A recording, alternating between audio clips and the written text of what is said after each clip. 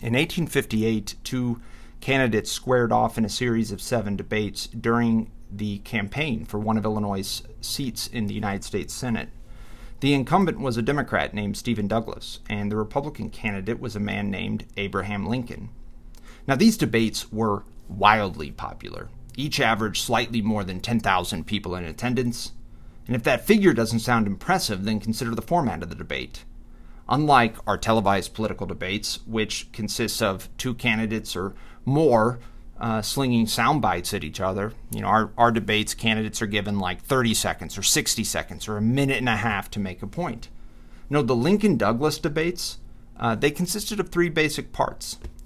One candidate would speak first, and he was given 60 minutes. The second part, the other candidate, whoever didn't speak first, was given 90 minutes. And then finally, the candidate who spoke first was given the last 30 minutes to have the last word. Just let that sink in, though. 2 men spoke for 3 hours straight, virtually uninterrupted, without any images or visual aids, and people listened with rapt attention.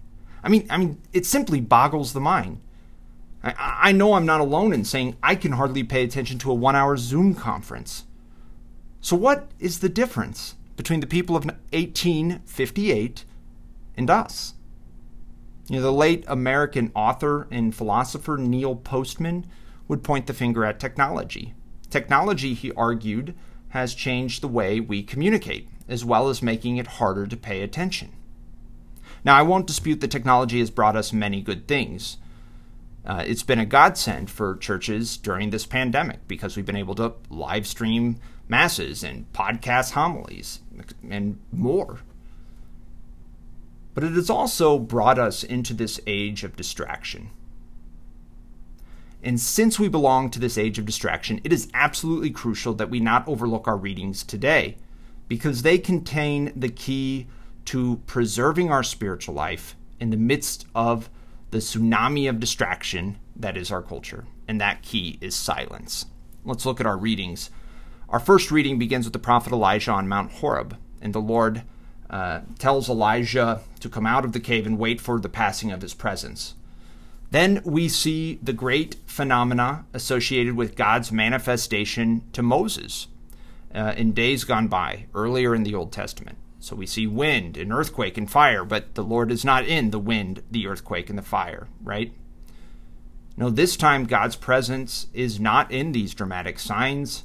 Rather, his presence is recognized as a quiet whispering sound, or as other translations have it, a still small voice. Elijah finds God, not in some spectacle, but in silence. Then in our gospel, we find the disciples in a boat on the Sea of Galilee at night, and they're in the middle of a storm. They're afraid. Suddenly they see Christ approaching, walking on water, and they're more afraid. They think they're seeing a ghost. Yet Peter boldly, audaciously calls out, "Lord, if it is you, command me to come to you on the water."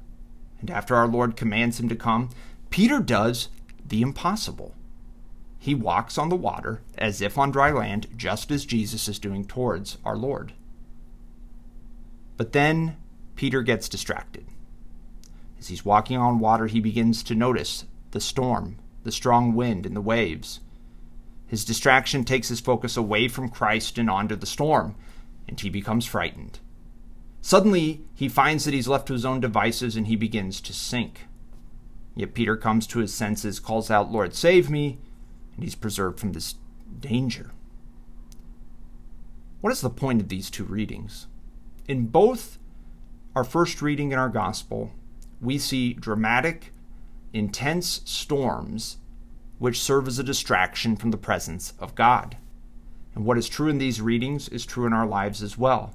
We need to see the storms as an allegory for all that distracts us from the presence of God in our life. And of all the things which can distract us from God's presence, technology is probably today's biggest culprit. Technology has evolved in such a way that we have grown accustomed to a near constant storm of distraction. We can feel as if we constantly need to be stimulated, plugged in, and connected. And that can make it hard to enter into the silence necessary for true prayer and contemplation. But it isn't just that technology makes prayer hard. It can also steal our peace. It can make us agitated and anxious. Worse. I'm going to use a really specific example. Think of the 24-hour news cycle. The 24-hour news cycle is a product of our technology. It came into existence with cable television. In the 1980s, people began to consume their news not simply by reading the morning paper or watching for a half hour in the evening, but instead at any hour of the day on cable TV. And what happened was the way news was reported and consumed, not just consumed, changed. News reporting became faster, a little more sensational, a little more opinionated, a little more like our entertainment.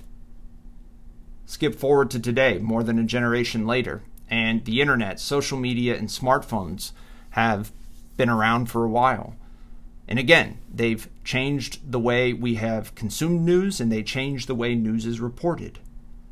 No longer do we have to be in front of a TV hooked up to cable. Now we simply have to check our Twitter news feed to see the most recent hot takes. And the news is even more faster, even more sensational, even more opinionated, even more entertainment-based. Now some might say, look, relax. There is nothing wrong with the way we consume news.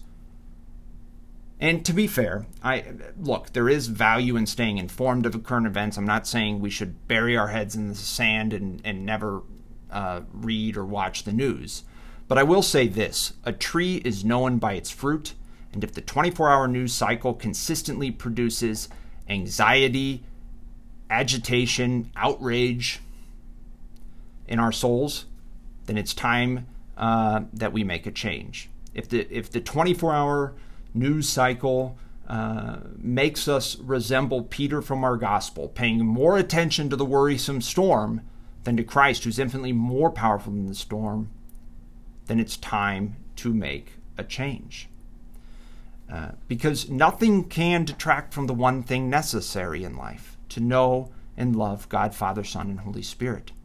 Whether that's our smartphones, whether that's the way we interact with technology, whether that's a 24-hour news cycle. If anything's detracting from that, distracting from that, we need to make a change. And a good first step is to find time each day to unplug. No tablet, no phone, no TV. Not forever, but for a specified amount of time each day. We need to carve out time each day for silence and personal prayer. Now, it will vary person to person. Maybe we start with 10 or 15 minutes if this is a shocking concept to you. But we want to build it up to at least 30 minutes. We need this set amount of time in our schedule every day. It might work early in the morning for some, over lunch break for others, in the evening for still others. Whenever it works, it doesn't matter when, just it matters that we take time for silence and prayer. Why? Because Elijah shows us that the Lord is not found in the spectacles of earthquakes. It is not found in the 24-hour news cycle. He is not found in the 24-hour news cycle or on social media. No. The tiny whispering sound, the still small voice of the Lord is heard in the silence. To keep our focus on Christ requires that we take substantial time to pray to Him, to listen to Him in silence. The noise of our culture can easily distract us from the unchanging and ever-loving God. But in silent prayer and contemplation, we can turn down the noise, and the Lord Himself can calm our hearts and renew our souls. Let us pray for the grace to unplug from the distractions of our life. Let us pray for the courage to see silence as a gift, as a privileged place of encountering our Lord. Let us pray for the grace to learn to hear the tiny whispering sound, the still small voice of the Lord.